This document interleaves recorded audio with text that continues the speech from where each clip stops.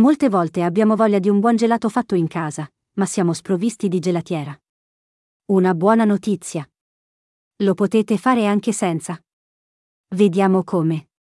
Montiamo 250 g di panna vegetale. In una ciotola uniamo 180 g di latte condensato freddo, uniamo 30 g di miele, e mescoliamo. Aggiungiamo 150 g di pasta di nocciola, e giriamo fino a che tutti gli ingredienti si saranno amalgamati. Ora aggiungiamo la panna, poco alla volta, mescolando dal basso verso l'alto, otterremo un composto morbido e cremoso.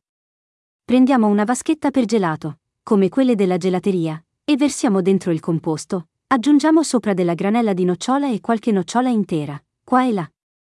Chiudere il contenitore con il suo coperchio e mettere in freezer per 8 ore. Trascorso il tempo potrete servire il vostro gelato in coppette, aggiungendo sopra come decorazione della granella di nocciola. Alla prossima ricetta!